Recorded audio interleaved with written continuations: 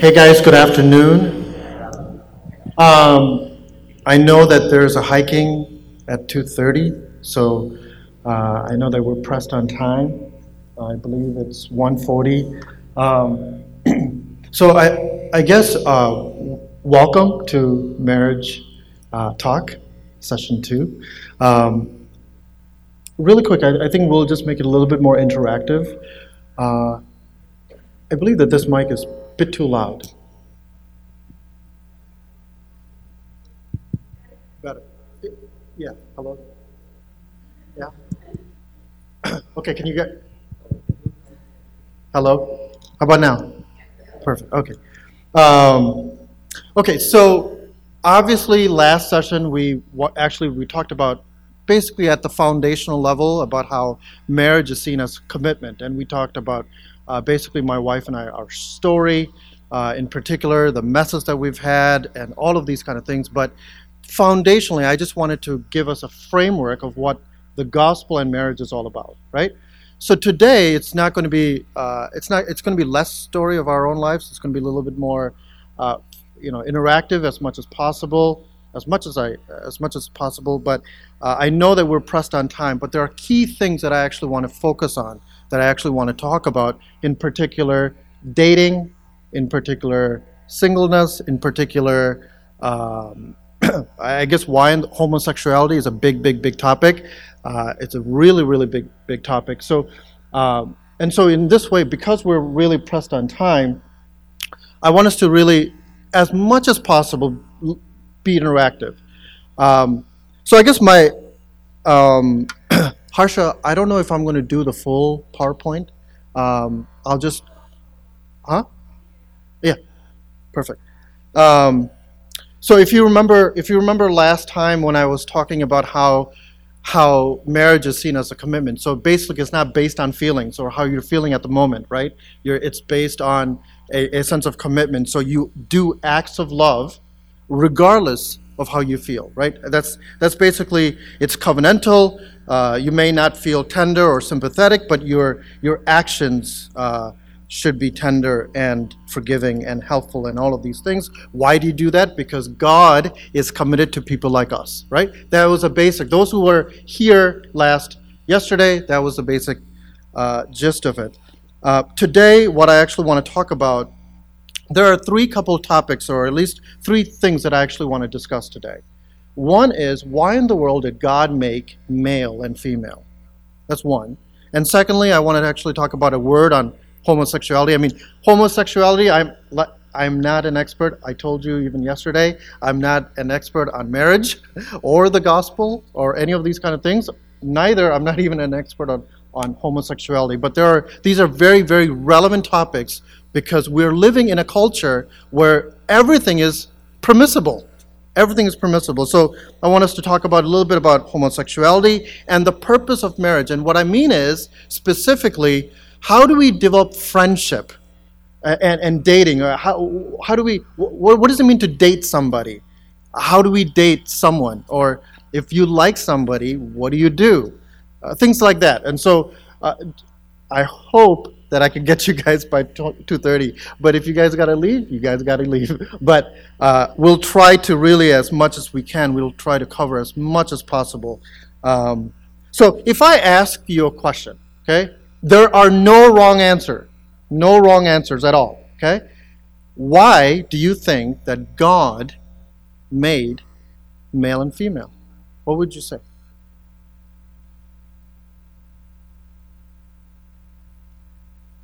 Yeah. Oh, yes. We're made in God's image, okay? Any other response? Companion. Good. Okay. What's that? Support. Do you see what you're saying? I mean, I could just walk. I mean, you're just you're just basically saying exactly what the message is about. So one is the image of God. So somebody designed something. So if you're in the work field, or if you're a product manager, or if you're a business analyst, or you write requirements, you're basing that requirements based on a design, right? And so something or someone designed us, male and female. We were created in the image of God. What did you say, bro? Companion. So there is this sense called, in other words, friendship. So marriage is also seen as, or relationship is seen as, or community is seen as friendship. There's a bond that's actually being established. And what was the other thing that you said? Support, right? Support. So a suitable helper, you're supporting one another, so that's really, really good. Any other, compliment. So I would say that, yeah, you're complementing, supporting one another. Okay, what else?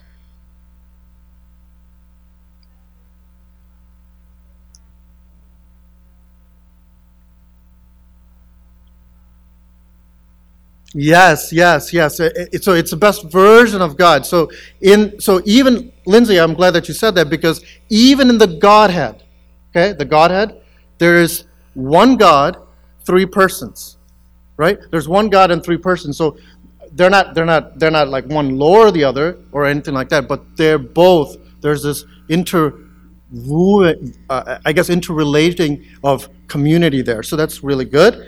What else? Why do you think, so let me ask you another question. Why do you think that there's so much confusion in this age?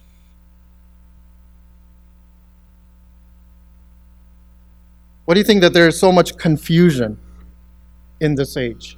I mean, how many of us have been exposed to people who are bisexuals, homosexuals, things like that? Wow. Okay. So why do you think that there's confusion? What do you think? Yes? What's that? They don't feel satisfied. Okay, they don't feel satisfied. Good. Okay. What else? So there's no rules based on what? So there's no absolute rule. Right? So people are picking and choosing what they want to do. So for example, one of the things that I did teach math at a trade school. It's called International Design and Technology, and I taught math as well as ethics. And I taught about maybe 1 or 2 years in that school. And in that school, I basically made a list of what basically people are saying about culture and how culture is influencing them and what truth is. So for example, they would say things like, hey, if that is true for you, that's good, but not for me. So in other words, rule in many ways are basically your own perspective, your own opinion, right? So in other words, they would say, well, it's just a matter of perspective. Right? It's just more of like, hey, if that is your perspective, that's great. It ain't mine. Right? Don't we hear all this stuff? Or if that's your opinion, or they would say, hey, there are so many roads to truth, but you just got to pick one. But please don't give me Jesus, please. So we hear this. We hear this constantly, and mostly we also hear that, hey, you can't really claim what's in the Bible is really truth, right? It's all fabricated, it's all messed up, it's all distorted. You can't really tell what's in the Bible. So in other words, we as people of the culture, so to speak, it's easy for us to keep in step with the Kardashians, okay, about how they define what is sexuality, what is truth, what is goodness, and what is beauty. It's easy to adapt or to change into the current of the culture. It's easy. We really don't think that truth is absolute. We really don't think that. We don't believe that at all. So back in 2015, actually, I don't know if you've heard, but back in 2015, one of the most popular, do you know who that is? Bruce, yes. It's Bruce Jenner. And so 2015, actually, there was this article in New York Times. There was this obsession over identity. Obsession. I'm not saying identity in terms of what is male, what is female, okay? And we were confronted by a barrage of what it means to be shaped into something else when it comes to our sexual and gender identity. So there was a TV show called Transparent. Did you guys ever hear that? Transparent? Yeah. So Transparent is about a family patriarch, actually, who became a trans woman. He became a trans woman, and the kids would call her not Papa. You know what they would call her? Mopa. So so what I'm saying is it's in the mainstream of our culture. TV is endorsing this kind of gender confusion. So in light of all of this picture of Caitlyn Jenner in the Vanity Fair, what do you notice about this picture? What do you notice about this picture? Besides he's a guy, but what do you notice?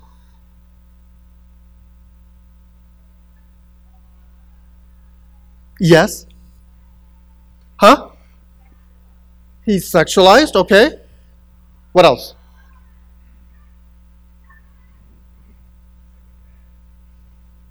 Looks like a man but dressed as a woman, okay. Anything else? What do you, come on, perceptive guys, come on. What else do you notice in this picture? It's what? Who said, oh my gosh, that's right. His hands are hidden. His hands are hidden. Why is his hands why are his hands covered? I mean this photographer actually who basically took this picture. I mean, he's not a Christian at all, but you know what he confessed? He confessed that he didn't even know what to do with his manny hands. He had no idea what to do with them. And so what he did was he hid him. He hid him. And so you know what that actually tells me? It tells me that we can listen to all what the culture is telling us. You can be all that you want to be, all that mumbo jumbo, but in the reality of our life, however, the fact that we are made as male and female, we cannot hide the fingerprints of God. We cannot. There's no way that we can actually tamper with the fingerprints of God Himself. There is a designer. We can try to tamper with God's design, but how He has crafted us, how He has made us, will continue to shine through. Will continue to shine through. So one of the signposts, okay, my dear friends, one of the signposts that God is alive or God exists is because what Lindsay said, that God made us male and female. That God made us male and female. Now, somebody also said, Previn, I believe, said that God made us not only male and female, He made us in His image. Turn with me to Genesis 1, verse 27. Turn or flip, swipe. Look at Genesis 1, verse 27. It says, God created man in His own image. Man meaning humanity. Man meaning man. So God created man in His own image, telling us that we are made in the image of God. We didn't come from apes. We didn't come from the rocks. There was a designer. There is a designer. So the other line in verse 27 says, in the image of God He created. So the emphasis falls on the image of God. That's what it is. That's what it falls. So who made man? God. And what did God make man like? In His image. Then it says, male and female, He created them, two kinds.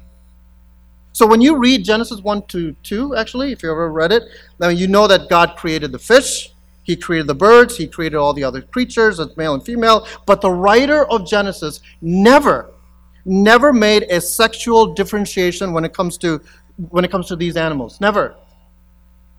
We are simply just told that they would reproduce. But with the man and the woman, that sexual differentiation is mentioned. Is mentioned. Animal reproduction, puppy reproduction, whatever, animal reproduction is assumed. But human sexuality is actually celebrated. It's celebrated by the designer himself. So that is highly important for what it means to be human. It helps us to tell us who we are, our identity as male and female. And so then what it does, it paves the way for being fruitful and to multiply and all of these different things, because our sexual differences matter to God. And I want to show you why. Why does it matter? It does matter. It really does matter. So on the one hand, being human, male and female, shows remarkable unity. Right? I mean, we may not look the same. Our nose could be a little bigger. Our eyebrows a little be bigger. Our ears. So we may look we may look different, but there's unity. There's sameness, right? We're same people, but it also shows remarkable diversity.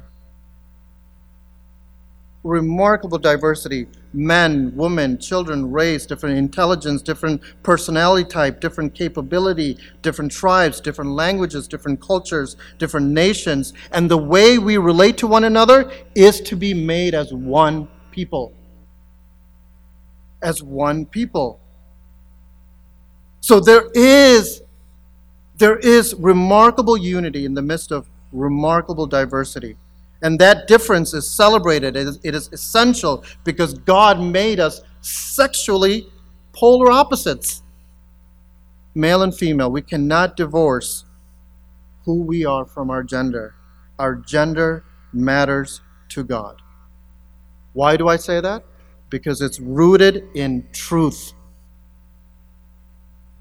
That's why.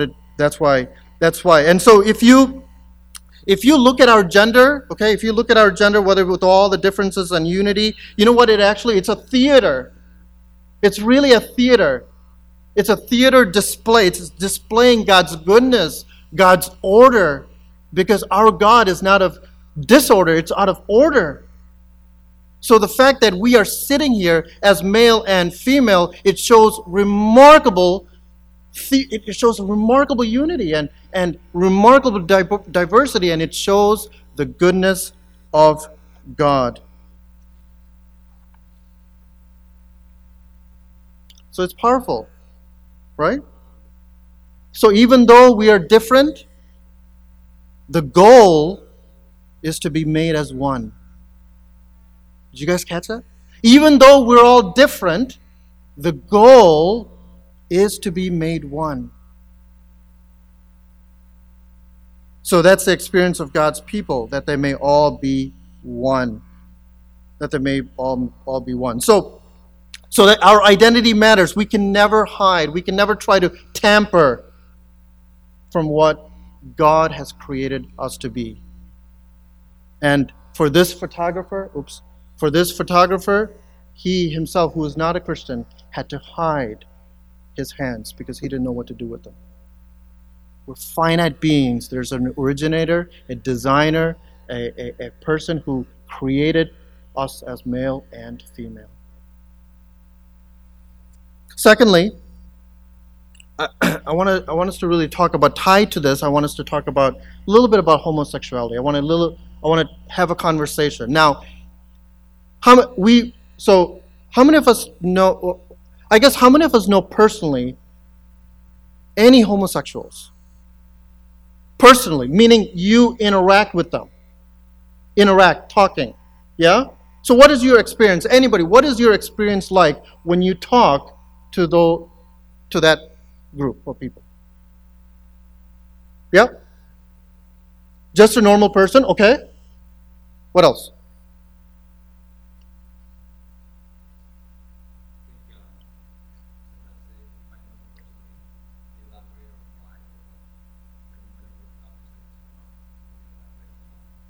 They elaborate on why? Oh, okay. What? Yes.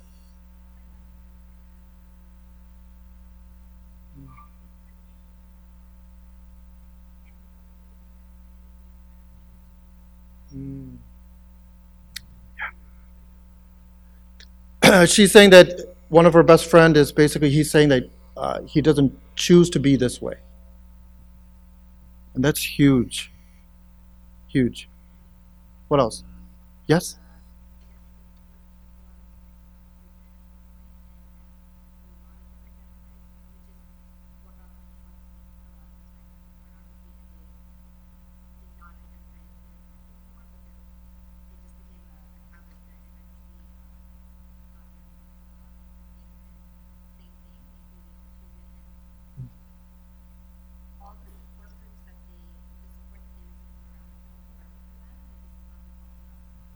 Yeah, yeah. Got it, got it. Okay. Oh, we can't. Oh, okay. Sonny, you want to repeat this?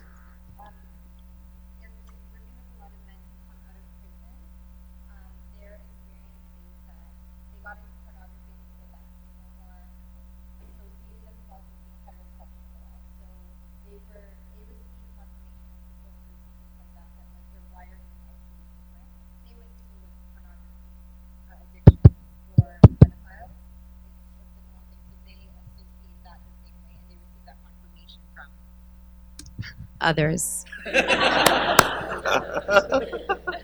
So did you all hear that? Yeah? Okay. Thank you. Yes. Oh. So I was just asking, do you know any of friends that are homosexual, and what kind of conversation that you guys been having? Huh? Context of our sexuality, or even in general as well? Okay, yeah. Yeah, even in general. Because this kind of conversation is helpful. It is helpful to have a conversation like this, because the way that this world is coming, it's really, there's an obsession over identity and even a confusion over identity. And so as a church, it's not to ostracize these kind of people. It's not. That's not what the gospel says. It's to actually pursue them with love. So there has to be a way of how do we cultivate a conversation that says, hey, wait a minute, let's really rethink of what is truth, or what is goodness, and what is actually beauty. You know what I'm saying? Okay? So, okay?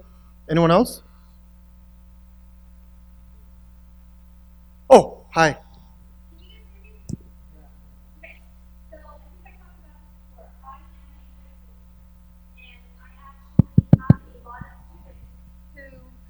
Oh, hey, we have a mic up here. I have a lot of students who are LGBTQ, and a lot of these students, for whatever reason, come to me because they feel like they can trust me, and they come to me for advice because at the end of the day, these kids, I think someone else said it, they are very ostracized. They feel like they don't fit in, they don't belong, and all they want is to be like their peers. And it's really sad because a lot of the issues that I see with my kids is that they are being bullied left and right. And it results in so many of them feeling depressed. I've had a few confide in me that they have had suicidal thoughts because of everything that is going on. And all they want to do is they just want to be a kid. They just want to be accepted for who they are. Mm-hmm. And it's tough, especially because the few that are transitioning don't have the support at home from their parents as well. So there's that aspect of it too. Wow. Wow, thank you. So, yes. Oh. So one of my friends, he initially started dating a girl in high school, and he had a relationship with her. He had a relationship with her, and he tried, and he had thoughts before initially that he might be different, he might feel different, but he tried to have a relationship with her for about 1.5 years, and then realized that's not right, and that's not that. He realized that that's not right. Like that's not how he felt. That's not why he doesn't have any feelings for her in that way. Oh, okay, got it. And he so kind of accepted that himself because he grew up Catholic. He grew up in a very strict Catholic house. He hasn't come out to his family yet. His family doesn't know. He hides that side of it. He is a Christian. He comes to church with me sometimes. But it's just that side. he's been hiding that for the past 5 years. Mm. It's just he hasn't had that opportunity. He doesn't know how to bring it up with his parents, the fact that he is gay. So we've talked about it, and the fact that he's been hiding for it for so long, and he knows it's wrong to them because they're not going to accept it. And his parents are a lot older, so he does not want to burden them with that. So that's what. Yeah. I mean, that is huge, because I think as a church, there has to be, so on the one hand, we cannot ostracize. There has to be a movement of how do we understand what homosexuality is, first of all, and how do we befriend them in such a way that you are loving and encouraging and things of that nature, and accepting them, and then showing them what is true. And that's the process where we need to, this session will not be the end of it. There has to be a constant dialogue with your leadership, with your youth group, and with your Brian, Robin Hutchin, and all that. You guys got to really have this kind of conversation where how do we engage the gospel? Because the gospel tells us that we're all sinners. Whether you're hetero or homo or bi or whatever you are, we're all sinners. We've all fallen short of the glory of God. That's what the Bible says. And if the gospel is true, then I cannot by any way ostracize someone who's different, at least in the makeup of it. Okay, so I think there needs to be a better I think there needs to be a conversation that really needs to. So growing up, actually, I knew only one person. I mean, it's amazing how times have changed, but I knew only one person who's really struggled with homosexuality. I mean, obviously now I know multiple people because of work and things like that, but back then I didn't even know how to even associate what is it. When he shared this to me, I was like, what? Like it didn't register. I just didn't know how to process, but he's actually a believer, meaning he's a Christian. He's married to a female, has a couple of kids, I believe, but I'm not even to this day, I'm not sure the nature of his struggle or what he goes through or any of those kind of things. But I have been reading a particular person who's an English professor, and she is exceptionally bright. She was a practicing homosexual, but was converted to Christianity. She is a person who actually hated Christians.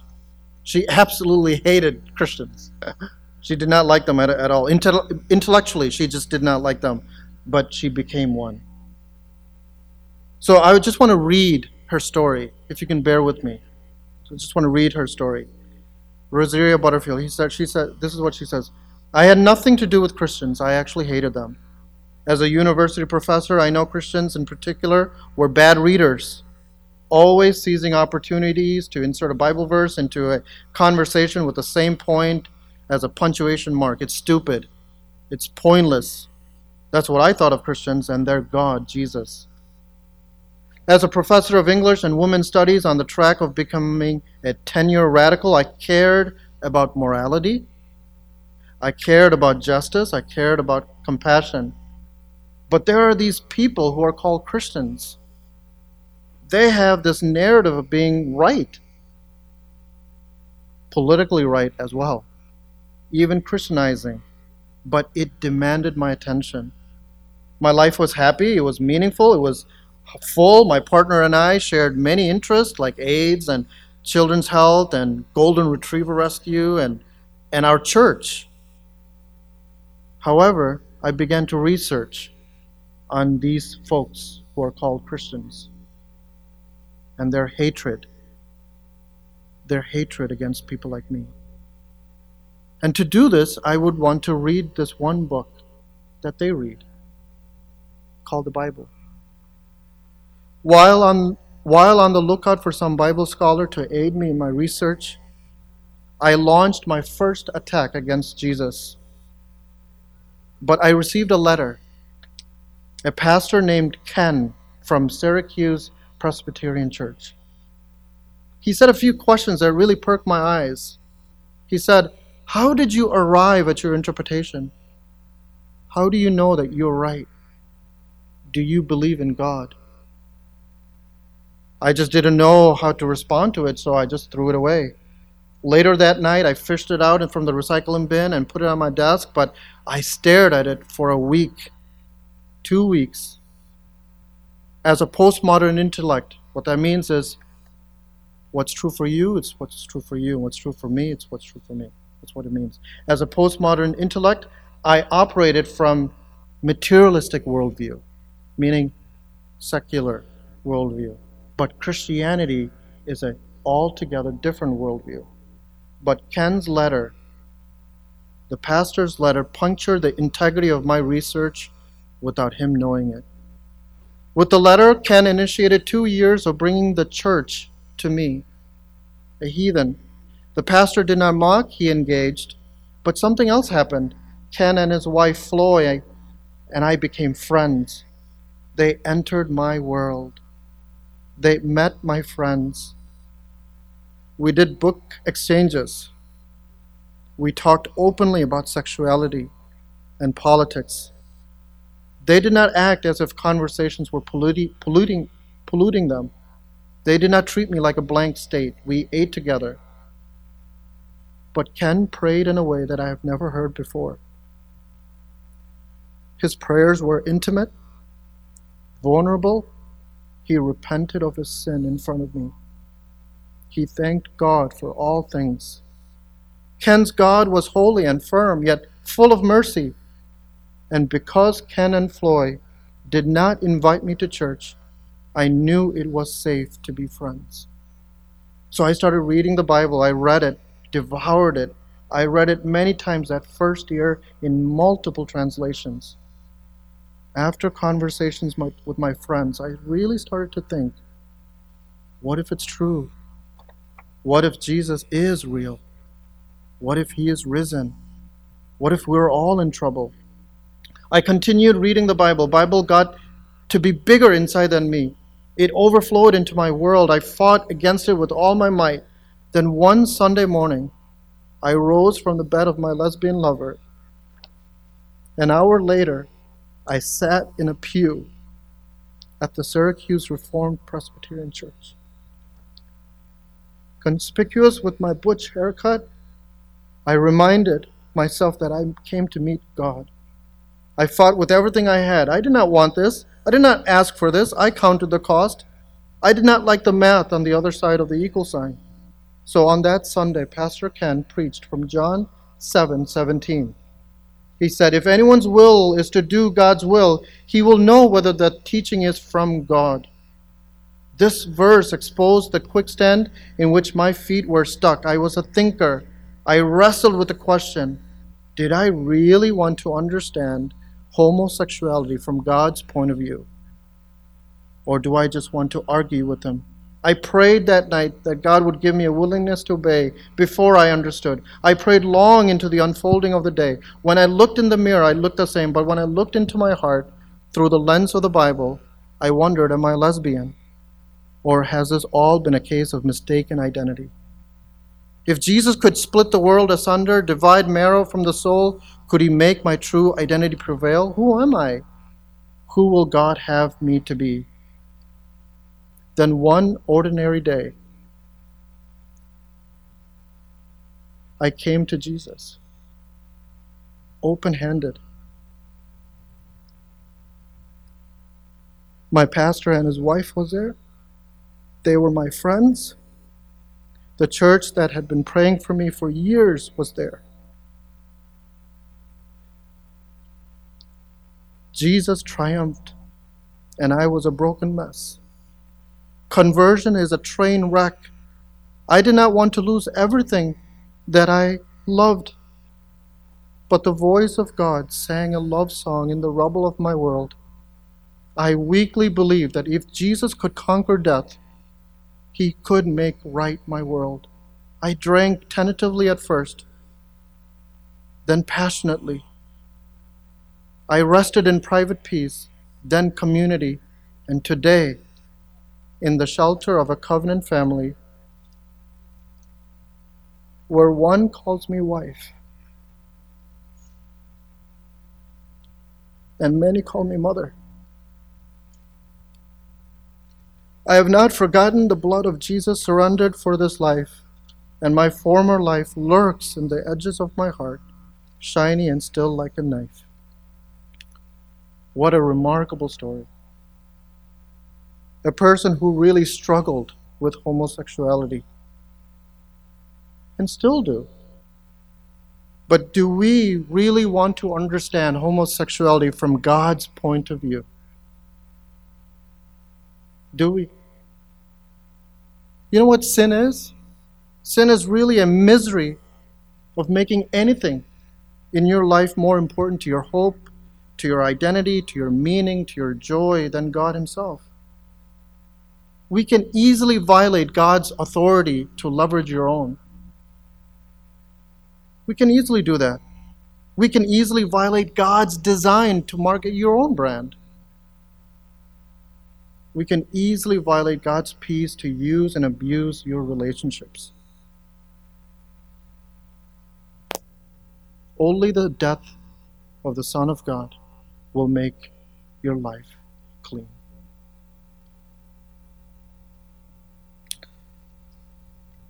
So I just wanted to give a word on homosexuality, only because there is, I hope through her story, there's a paradigm there that we as a church, how do we approach, and what does that mean for that particular person?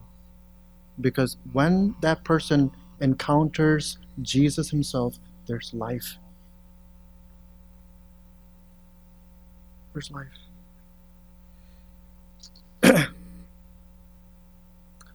I just want to pause. Any comments?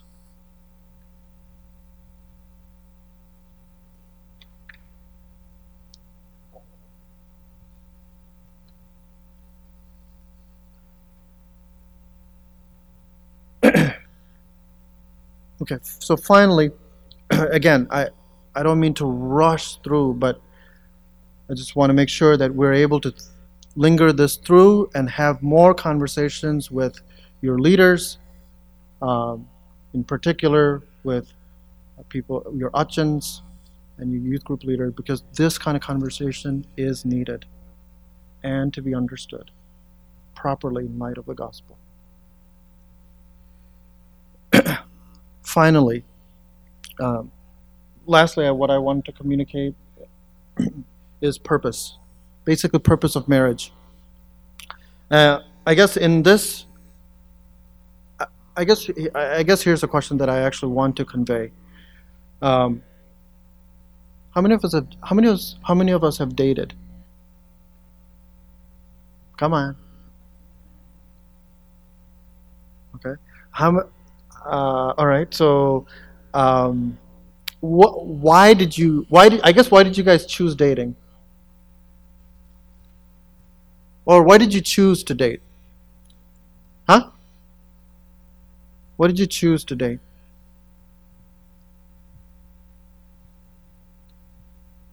Come on, guys. What? Yes? Yeah. Yes. Did everybody hear that? All right, hold on. There's Mike.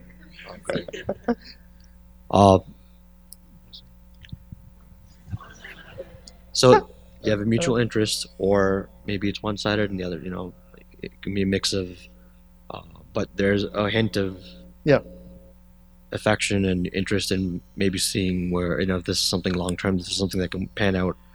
And yeah, it starts off with physical attraction. Yes. And that, can't lie about that. Yep. And then to take it from there and to hopefully see it as something long-term. Yeah. Okay, thank you. Anyone else? What do you guys choose to date? So, Ron, sorry. I know your name. I'm just... So, yeah. So, Ron. Yeah, Ron said attraction. Okay, anyone else? To find someone to find somebody to share your life with. And so what do you look for?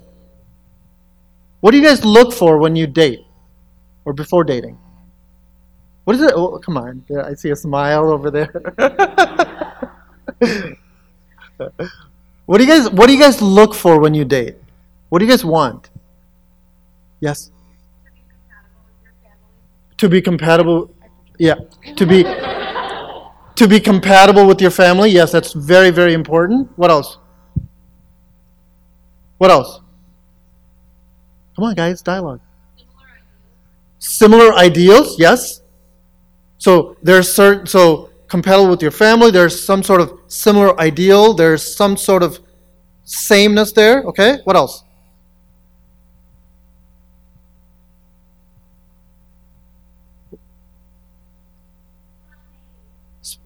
Okay, explain.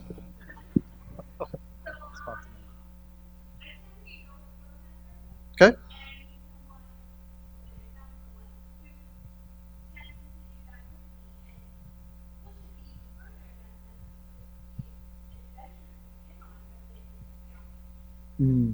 Okay, so spontaneous, yeah. So adventure, there's fun, adventure, good, okay? What else? Sense of safety, yes. There's somebody who you can feel safe with. Yes. Yes? Meaning? So if you're going into a marriage only because you believe in your own self, and I walk into it because I believe in myself, there'll come a time when like the belief in ourselves will change. The marriage has to last because we both believe in something external to ourselves. So, yes. So In this case, it's God. Yeah. Right? So, right. So to expand what you said, so there has to be a direction. There has to be something more greater, something more grandeur. Yeah. Okay. Okay. Good. What else? So let me ask you another quick question. Okay. I hope that you guys will all respond. Okay. But let me ask you a question. How many of us know people in our church? No. How many of us know?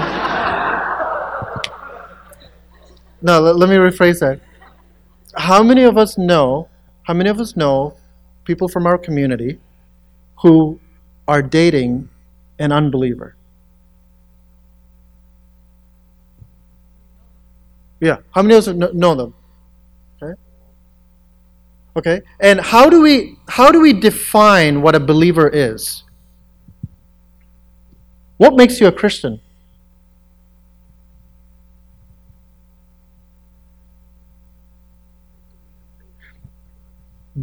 In a God? In the God, in Jesus Christ. But you're believing that He has saved me, right? He gave him good. Okay. So going to church, does that make you a Christian? No. So I know. So maybe a couple of years ago, I was at a retreat, and there's this one young man came up to me and said, "Hey, I need to talk to you." And he came up and he said, "Hey, I need to really talk to you about someone." And I said, "Okay." And he has been attending church for a long, long time. He's very familiar with Jesus and all of these kind of things. But he said, "Hey, is it wrong for me to marry a Hindu?" And I said, "Well, if you're a believer, yes, it's wrong." It is. And then he goes on to say, "Well, I think this what really got me even more further, because we have conversations with him even to this day." But he said, I guess one of the things that he did say, he said, "I cannot give up Jesus. I cannot give up this girl for Jesus. I cannot." And so the reason why I share that example is that so the purpose of marriage is not only there's, you're attracted, you date and all these different things, but there has to be a bond that would point to the same direction, pointing to the same truth. So you can grow up into the church and all these different things, but you must understand that when you find that person, if you're a believer, you need to marry a believer. Is that wrong? What do you think? What do you think about that? So, like, how many of us are dating right now?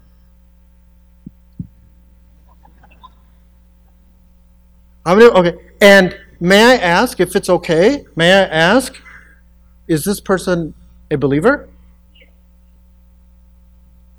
And how important is that for us? How important is that for us?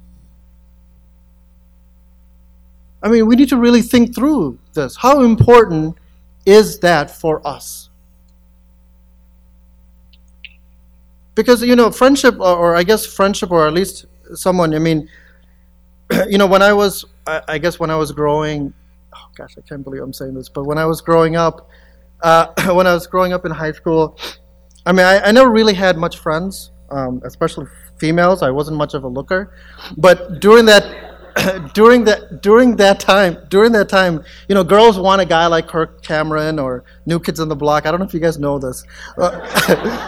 New Kids on the Block or Boys to Men or whatnot. But I used to remember that I used to get so dressed up, put on my shoes, spend hours on the mirror to make sure that one hair is in place, so that I can create some sort of impression.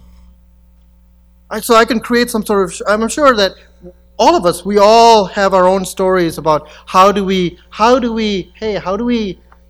begin this friendship with this opposite gender, and many of us fall. Or I guess many of us fall only on the basis of attraction. That there is some sort of physical appealing.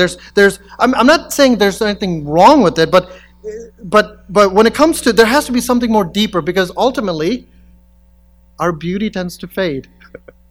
It really does. Believe me, it really does. You will never look the same since marriage. You just won't.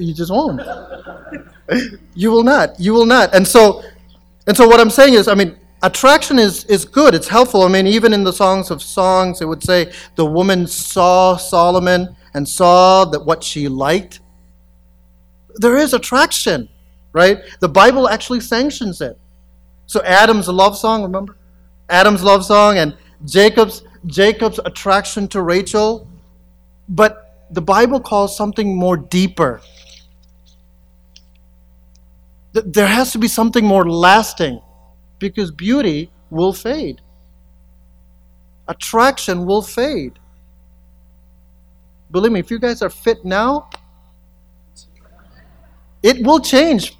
Trust me. Trust me, it will change.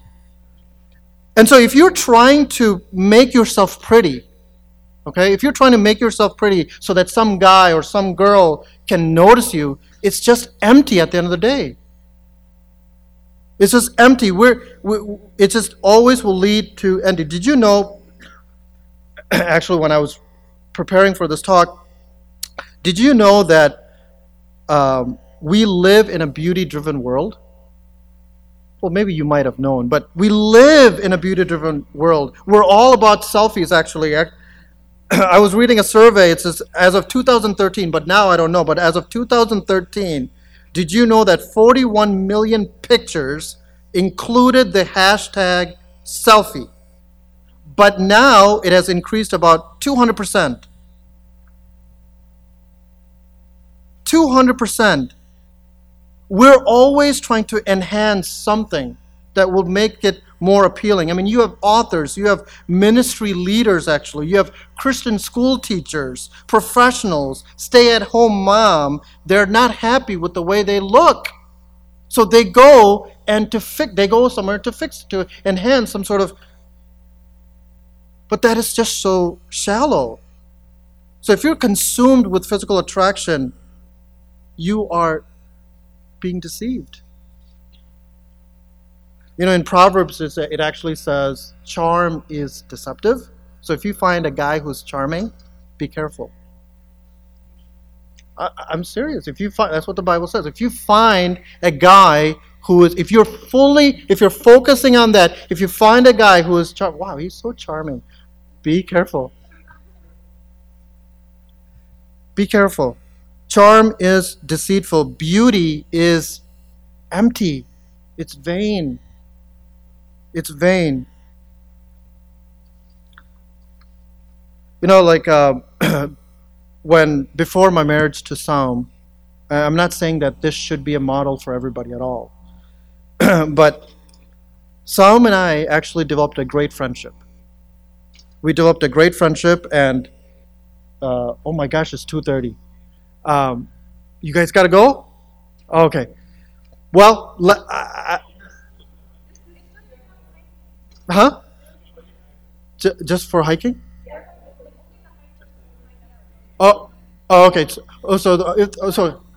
Okay. So if the hikers, yeah. So if the hikers, I'll see you later.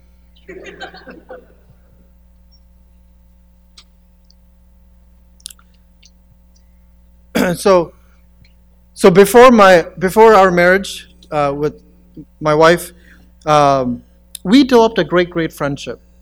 I mean, yes, we were attracted to each other. Okay, we were attracted to each other. This friendship was actually defined in the context of community. So before we even thought about dating or anything like that, we developed a great friendship. We verbalized, what we liked to do, what we had fun. We had fun with each other and all these different things. And so, out of that context, because I know even Shalu is right there. So Shalu knows. Shalu, there he is. That's Shalu. He knows because we went to the same church together. Yep, we went to the same church together, and in that context, we developed such a great friendship so that we got to know each other. We shared our stories. We shared all these things before we made this commitment towards marriage. And when we're thinking about marriage, okay, when we're thinking about finding that particular person, do it in the context of community. Get to know that person through that context. Because what you want to do is to guard your heart. You want to guard your heart at the end of the day. We don't want to be deceived because we are all about impression. We want to be impressed by so many things, and when you find a particular person who is impressive, there might be a lot of things that is really dark realities. So when we are living in the context of community and we're developing friendship, that's the best way to get to know one another. And let's say that you finally says, "Hey, I like you." "Oh, I like you too." Let's say that you verbalize both of how you felt with each other. Then you approach, again, this is how we did it. We approached mutual friends who are older than us to keep us accountable, to pray for us. But at the same time, we actually wanted to seek parents' approval. We wanted to make sure that they also know that this is real. This is heading towards marriage. So if we cultivate that kind of, again, I'm not saying one is right, okay? I'm just saying this is a better way or a better perspective of how do we handle or how do we cultivate good friendship? Because friendship actually creates bond. You then begin to share the same truth. Then you begin to look at what something's much more greater, to a deeper horizon, a deeper focus, a deeper purpose. Someone who shares your deepest interests, someone who shares your deepest passions. And that's really, I believe that's really important. Because when we think about dating in our culture, actually, when we think about dating, especially in American culture, it's like a hookup. I think you mentioned that. It's really a hookup culture. That's what it is. Love is very, very shallow. It's very shallow. You're always about the first impression and always about what you like to see and all these different things. But within the context of a community, within the context of a community who knows you, who loves you, who wants to protect you, out of that, pursue a relationship with deep accountability. I mean, deep accountability. C.S. Lewis, I mean, I love to read his books. C.S. Lewis is such a phenomenal author. In his book, Four Loves, he actually differentiated between erotic love and friendship. So erotic love is basically all about passions and beauty and all of these things, but friendship is much more deeper. So he goes on to say that when he says about eros, he said, or erotic love, he says two people are constantly looking at each other. They're like, oh my gosh, I love you, or they're looking at each other. They're not looking at anything else, but they're so looking at each other. They're integrated and all of these things, and they're if they don't like, oh, I don't like that, maybe I like that person. So they're always looking at each other. It's erotic. But C.S. Lewis explains even further about philios love. In other words, friendship. And what he means by that is two people not really looking at each other, but standing side by side. You're standing side by side, shoulder to shoulder, looking at something else in common. That's important. So it's not about, because your feelings and all of these things will go, trust me, it will go. And we've mentioned our beauty, all will fade, it will fade. But if we're standing shoulder to shoulder, we're looking at something else. We're sharing the same truth, but we're looking at something else in common. That's what it means. And what makes a great marriage is seeing friendship with tremendous amount of unity. There's a deep bond, but you're looking at the same focus. You're looking at the same focus. So a Christian marriage is supposed to be a friend in your greatest passion and a companion for your greatest journey. Let me repeat that one more time. A Christian marriage is supposed to be a friend in your greatest passion and a companion for your greatest journey. Why does that matter? Why? It matters because when you fall in love with someone you are actually getting a front row seat or getting a glimpse of what God will do in and through that person. So if the focus is God, if the faith is looking at Jesus, looking at the gospel, if both of you are looking at that, standing side by side, you are looking at each other and seeing a glimpse of what God is doing in and through that person. Because ultimately you're not looking at your flaws. I mean, you're not. You won't. I mean, flaws will be highlighted, but you're looking at what God... Because we bring flaws to the table, right? Marriage doesn't create our flaws. It just magnifies them. Who said that? There was somebody who said that. But it really does magnify them. It shows them. It reveals them. It's almost like Jack and Rose in the movie Titanic. No, it is. It's almost like, I mean, do you guys remember the last scene? They were in the water. They're in the water. The ship sunk. They were in the water. And Jack looked at Rose. He looked at Rose and he said, this is what he said. He said, listen, Rose, you're going to get out of here. You're going to get out of here. You're going to go on. You're going to make lots of babies. You're going to watch them grow. You're going to die old. You're going to be a lady warm. You're going to be an old lady warm in the bed. Not here. You're not going to die here. So even though that might be a weak example, what I'm trying to say is Jack got a glimpse. He got a glimpse of what he sees in Rose. Now, in the Christian marriage, given the reality of the gospel of grace, given the reality that our God is about making all things new, marriage is getting a glimpse of what God is going to do with that person. You know, in Ephesians 5, if you have turn with me to Ephesians 5, and I'll show you what I mean specifically. Ephesians 5,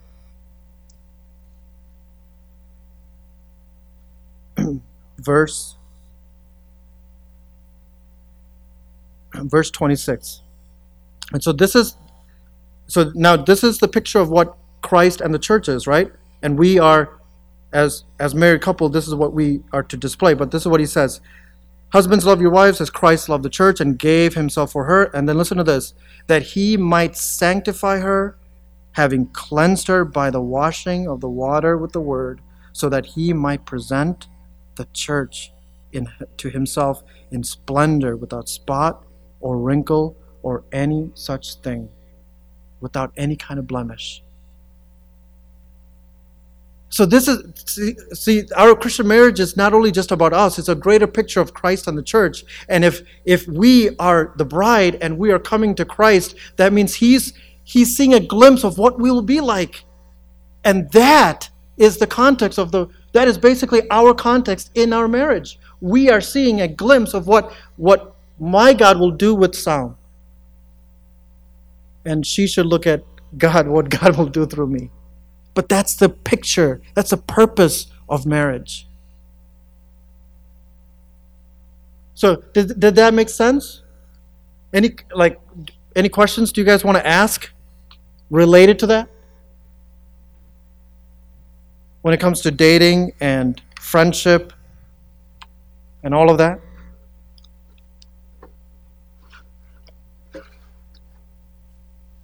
Questions?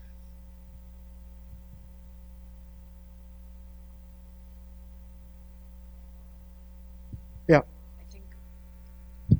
For myself, one of the personal things that I found was kind of the illusion that just because you might date somebody within your church doesn't mean that they are believers. And I think that's a tough thing to come to, because you brought up the narrative of marrying outside like a Hindu. But I think there's almost more danger in sometimes not really evaluating who we date within the church. And I'm speaking from my own personal testimony, not anything else, and kind of thinking that, okay, I'm on the right path, I found somebody within my church, and you automatically assume that they're a believer looking out in the same direction, and how that kind of affects you inside, thinking that you are on this path, and just kind of being misled by what you automatically assume is there. Right. And that's huge. Even within the church, you could be easily misled. But that's thank you for sharing that.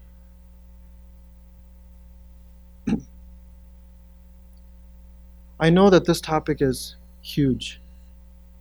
And when it comes to friendship, when it comes to finding that significant other and all of these different things, but if we are seeing the same truth, if we're cultivating friendship within the context of community and talking to older people, older brothers and sisters, talking to your achan, ones that you have a relationship with, where you can actively pray through what does this mean for marriage, what is it, it's really, really helpful when it comes to your own marriage. One of the things that I think we talked about throughout this weekend is counseling, I believe. I think you mentioned it, so people have mentioned about this counseling. One of the things that we often do is premarital counseling, which is very important. Church should do premarital counseling, but I would really encourage, I think because our own story and the mess that we have created, at least I've created, and the things that I've gone through because of my past, and I just didn't know how to have any categories, because our marriage really struggled, and we had no counseling. And to have some sort of counseling in the church is very helpful for married couples, because the greatest gift that you can give to your children is your marriage.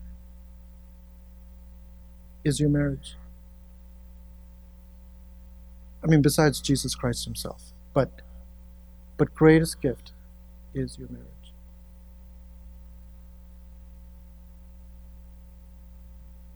Any other questions, comments? I just had a question about homosexuality. So if an individual, like a youth member, identifies in our church as a homosexual, how would you address that? Yeah, I mean, that is just loaded. I mean, like I've said before, I think it's very vitally important that we do not ostracize those people. We do not ostracize. But how do we enter into their world without compromising truth? I think that is absolutely necessary. Because you've heard the story it was a moving story. Each time I read that story, It's moving to me about Rozier Butterfield, who was an intellectual. She struggled with Christianity. But when she found this pastor, or at least when the pastor initiated a conversation, he never really accused her. He wasn't bigoted. He wasn't like a Pharisee. But what caught her? Ken's prayer, his sin, was moving to her. See, one of the things about when you read through the book of Acts, one of the biggest things why Christianity spread? It's not just through information. It's not. It's through human touch. God lived in an unapproachable light, but he came down. And when the gospel becomes real, it cannot be abstract. It has to be concrete. It has to be specific. It has to be entered into your specific context. Otherwise, the gospel will not make any sense to anyone. Because what the gospel does give is life. It's a struggle. There is a tension. There's always a pull. It is a train wreck because you're going to lose what you love. You have to deny yourself. But with him, as C.S. Lewis would say, you have everything thrown in. You have everything thrown in. Yes, Lindsay. Why do you think the narrative in the Christian community is so focused on the sin of being homosexual versus we've got gossipers, cheaters, molesters, drunkards. We have so many other sins that exist, and sinners, right? All of us that exist within our church community, and yet there's such a strong focus on, and even when you made a commentary about what's in media, there's so much about gun violence, sex, inappropriate behavior, and yet none of those arenas get the attention that this does. And I guess in Christianity, or like in our faith, why do we practice in such a way? Or I don't know if it's a loaded answer, but I don't know if you have any input into why this direction on this group of individuals when, I can go to a wedding and nobody's bothered by anybody that's at the bar. Yeah. I might be one of them too, but I'm just saying nobody's attacking me, so why this push to attack these individuals and really hold that as a focus? Yeah. I mean, the only thing that I could think of is many of us, when we see sin, we see the sin as there's levels to extreme sin and not really so extreme. But in the eyes of God, you are children, you are objects of God's wrath. So in the eyes of God, God will not see sin as layered or even respectable sins. There's no way. God will never, if you're a gossiper or homosexual, you're both have fallen short of the glory of God, period. But because of our self-righteousness, because we operate religion based on our lens, we look at homosexual as if, oh, you know what? I am better than those people. I am better than those kind of people. Those kinds. It's like the tax collector and the Pharisee. That story, that narrative, where I'm better than this tax collector over there. The sin is easily. It can be deceptive. We can have self-righteous. There's Pharisaic tendencies. But God, whether you're a gossiper, loveless, whatever it may be, God, or hatred, if you have committed lust in your heart, you have already committed adultery. So God shifted that whole paradigm, not just physical, there is the heart element too. And when God sees it, there's sin. But that's why at the end of the day, that's why we as a church sing, what can wash away our sin, including the homosexual. What can wash away our sin? Nothing but the blood. So I think we ourselves as a church, we would need to repent even deeper of how do we move towards people like love. Like if you think about even the whole narratives of the Gospels itself, who are the people that was most attracted to Jesus? It was the tax collectors. It was the outcast. It was the people who were the lepers. These people came in droves They were attracted to people. They were attracted to Jesus himself. But the Pharisees weren't, because they had a layer of what sin is and what sin is not. Any other questions?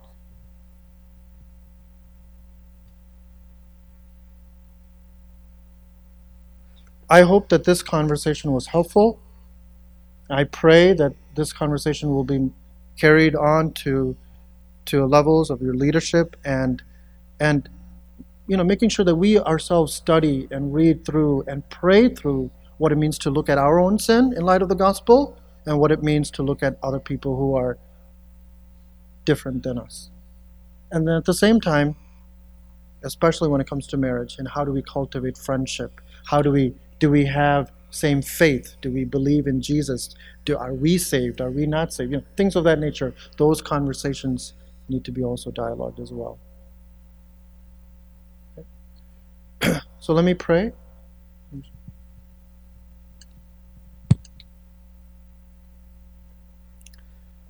My gracious Father, we come before you and we have nothing at the end of the day. There's nothing in the hands we bring.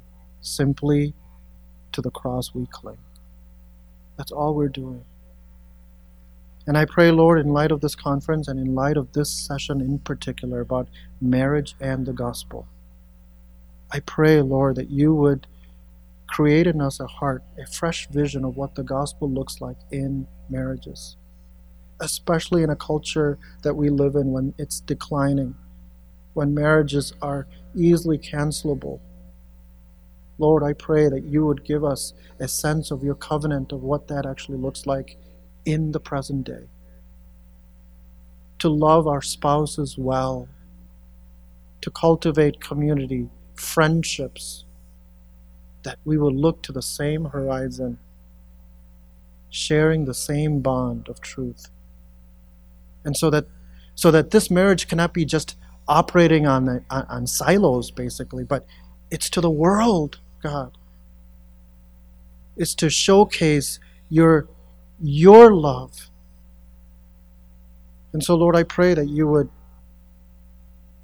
help us to cultivate humility, help us to befriend people who are unlike us, help us to repent of our own sins, and help us to have conversations both upward and across of what it means to live according to the gospel. We thank you. We ask all these things in Jesus' name. Amen. I believe you're dismissed.